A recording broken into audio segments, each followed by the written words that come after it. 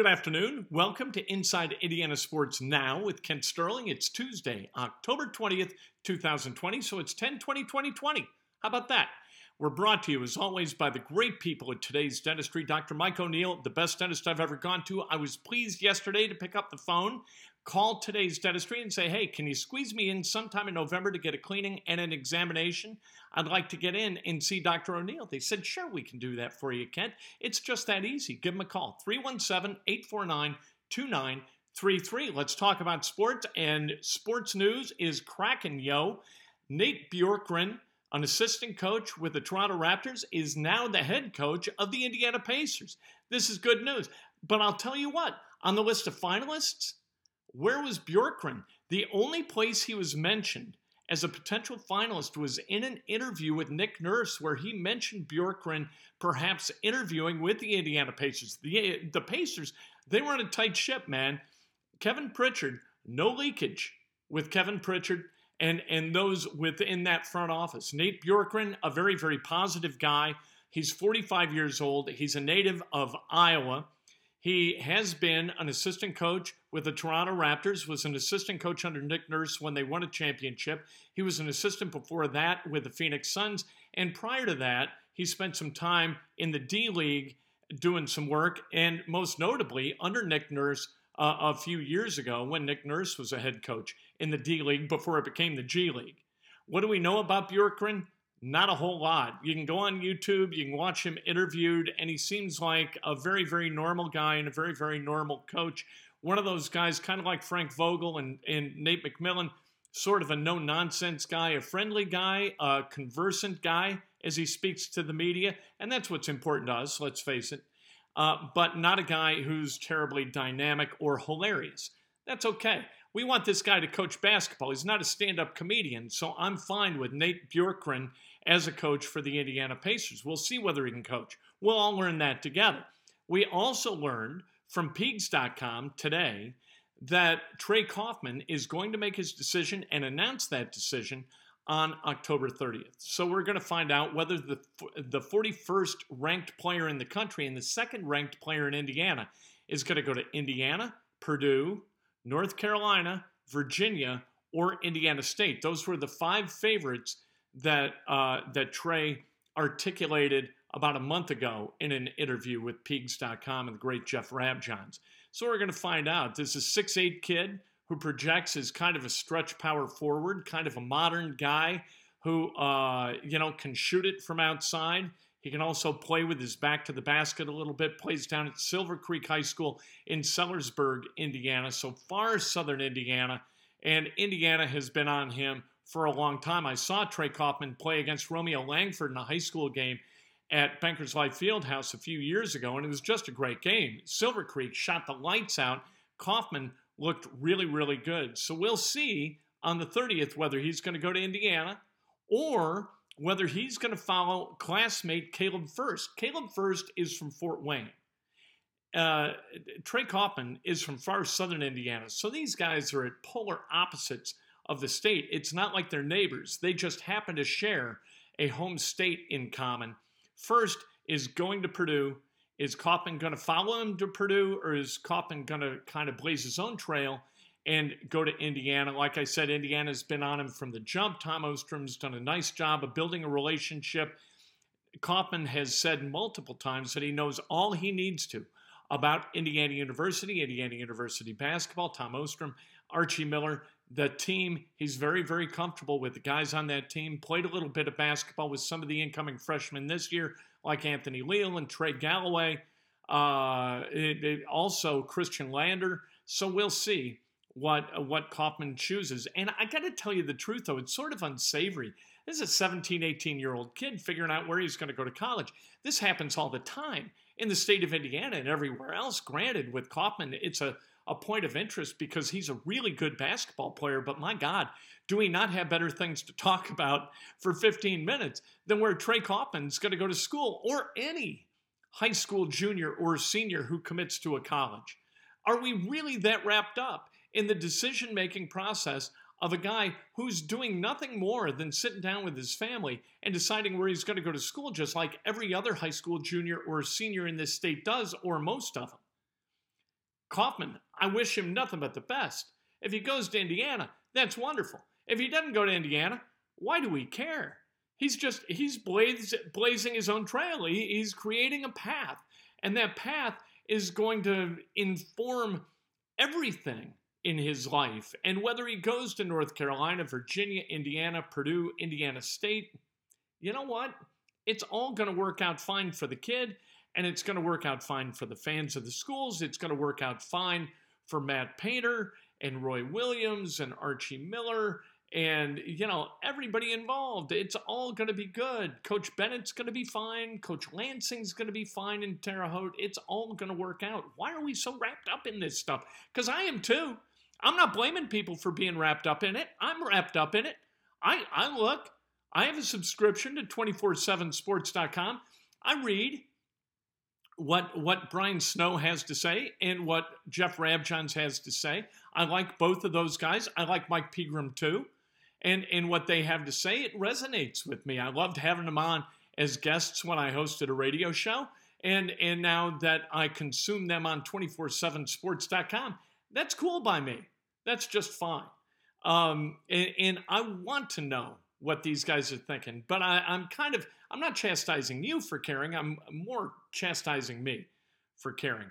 I should have better things to do with my time than worry about what a high school senior is going to do next year. Is he going to be in Bloomington or West Lafayette or Chapel Hill or wherever the hell Virginia is, Fredericksburg or whatever? I don't care. It really doesn't matter to me, not at all, but it does. What are you going to do?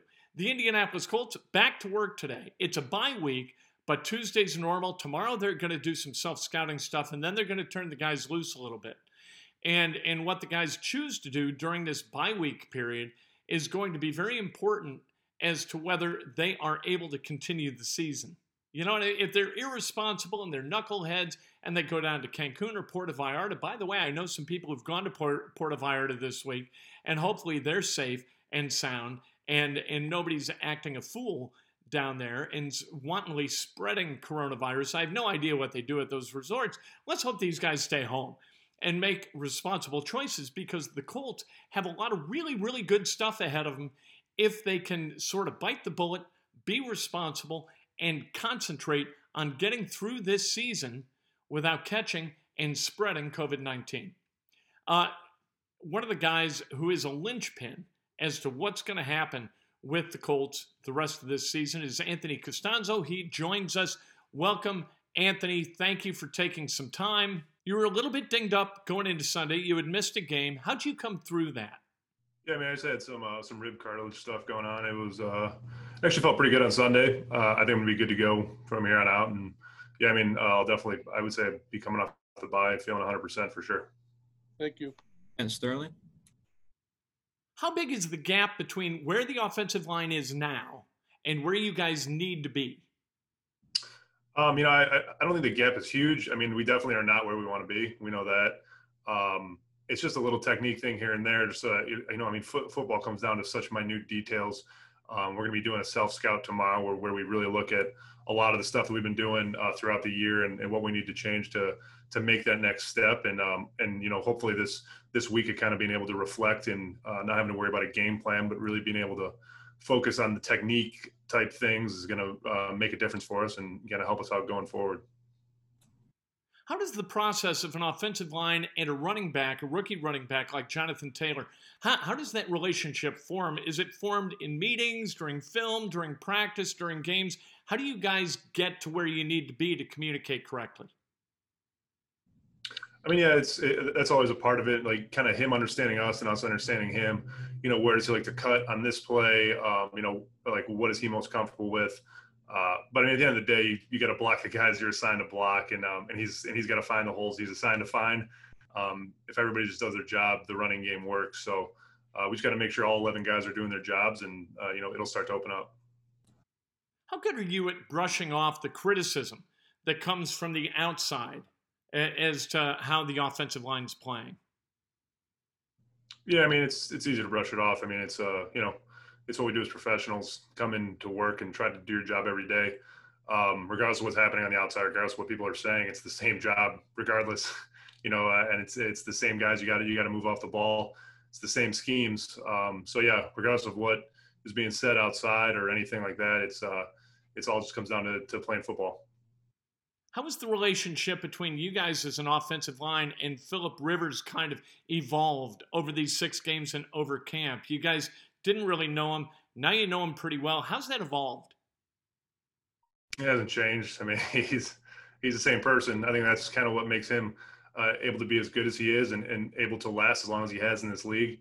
Is because regardless of win, loss, great play, poor play, whatever, he's the same person no matter what. He comes to work with an edge every time, and he's still he still loves playing football, and he's the same guy regardless. So it's been the same thing, and I think that's what we love about Phil.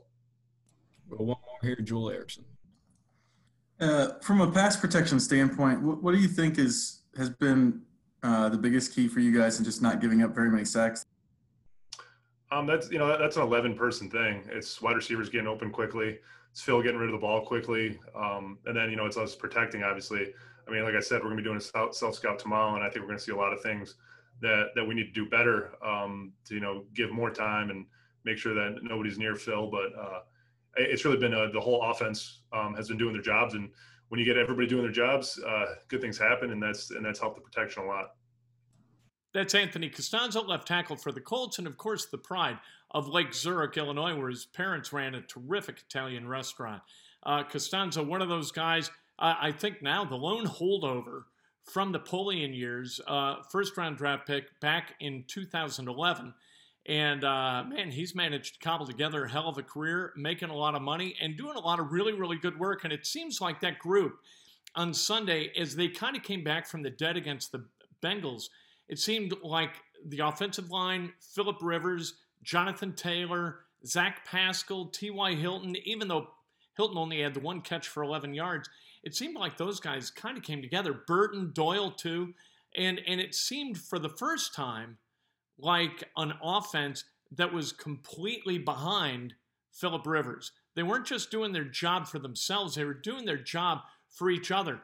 And that's an interesting thing to me. And that'll bear watching as this season progresses. So welcome to Nate Bjorkgren from the Toronto Raptors, coming down to the Pacers to be the head coach. And as we learn more about him, we'll share that. And as we get to meet him, who knows when that's going to be, right? But we'll get to do a Zoom call with Coach Bjorkgren and figure out exactly who he is, or at least develop a greater understanding of his philosophies and the way he sees basketball. That'll be kind of interesting. And hopefully because of this hire, the Pacers, they take a step up in class, because winning 50 isn't enough. It'd be enough if you were the Knicks, right? But these are the Pacers. And we've won 50 for a long time. This has been a winning team for over a quarter century.